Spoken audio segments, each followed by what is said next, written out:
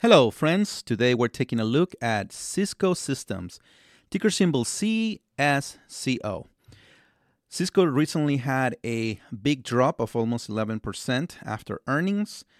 They are close to their 50-week two lows, and this is a good time for us to ponder the question, is it time to buy? Is it time to consider Cisco as part of to be added into our portfolio? Um, Analysts are thinking that in the next 12 months, it might get to $58, which will be a 20%, almost a 20% increase from where they are standing right now in the last month. Right now, they have lost 7% of their value. In year to date, they are up 1%, and in the last 5 years, they are flat. And as you can see, the price tends to go up and down. And the question is, at least what I'm trying to look at is it time to jump in, or should we wait a little bit longer?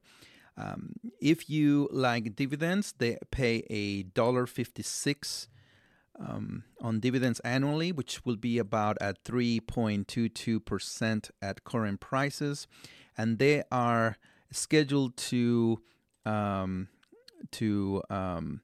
go ex-dividend on January 3rd.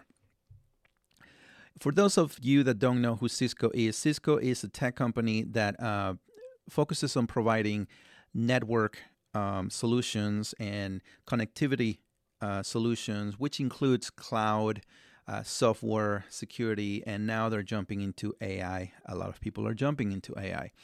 So they are a big player in helping companies be able to be more efficient when it comes to communicating and working with their networks and their software. Cisco reported on November 15.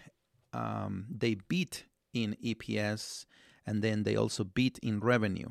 So why did they went down almost 11%? Well, part of the reason is because they revised their guidance for Q2. They were looking to $14.2 billion on revenue, and they revised down to $12.6 billion to $12.8 billion, which a lot of analysts didn't like. Another thing that they mentioned is that in Q1 they had problems with supply, and the orders declined 20% from their largest customers, and that is also has creating a big backlog. So that is creating, and they're expecting for that to continue on Q2. That's part of the reason why a lot of almost every revision has been down for the last 90 days. That's 21 revisions down and 0 up. And so let's jump into the financials for the past 10 years. And before we do that, I just wanted to invite you to subscribe, leave a comment, and maybe press a like or a review. Just I would love to hear from you. If I get something wrong, if you are investing and you have a better case for Cisco, please let me know. So I love hearing from you. As you can see, the revenue has been growing up steady, somewhere around 4 to 5% in the last 10 years, and earnings, even though there was a big drop in 2017, has been going up in the past 5 years about 5%, and in the last 10 years at 8%. The average profit margin in the last 5 years is of 22%, which is pretty nice. And for free cash flow, it's generally going up in the last 7 years for 7%, and for the last 5 years, 5%. Their free cash flow average margin in the last 5 years is almost 30%.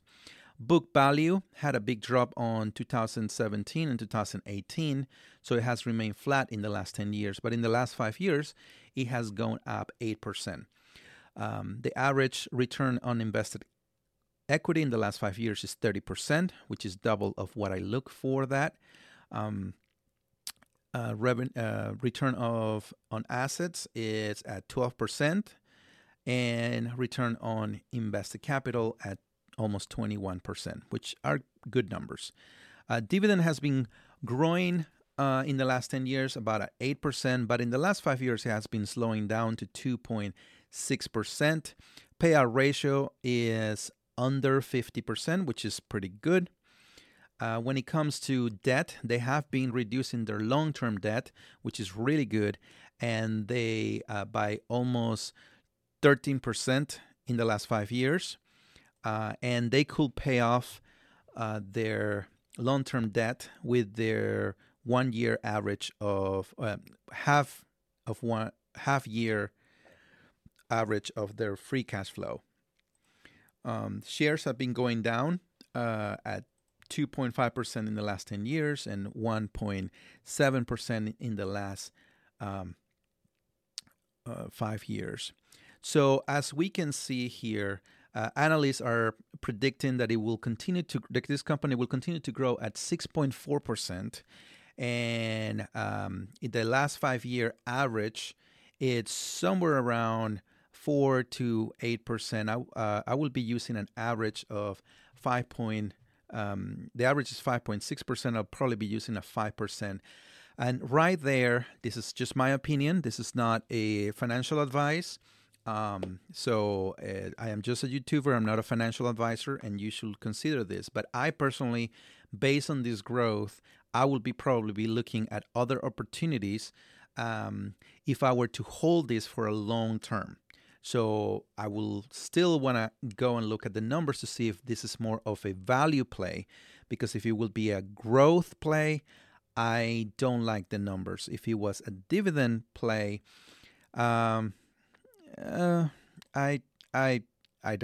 wouldn't do that either. So let's go to multiples. Historically, if we look at the historical multiples, we take the trailing 12 months, multiply by the 10-year multiple medium, and also the average.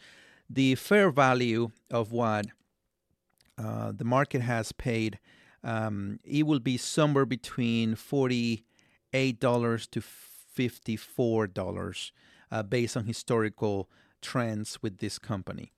When it comes to payback time, this is when we take the free cash flow and grow it at 5.5%, which is what I'd be using as a growth rate. We'll be looking and we collect all of the free cash flows for the next 15 years.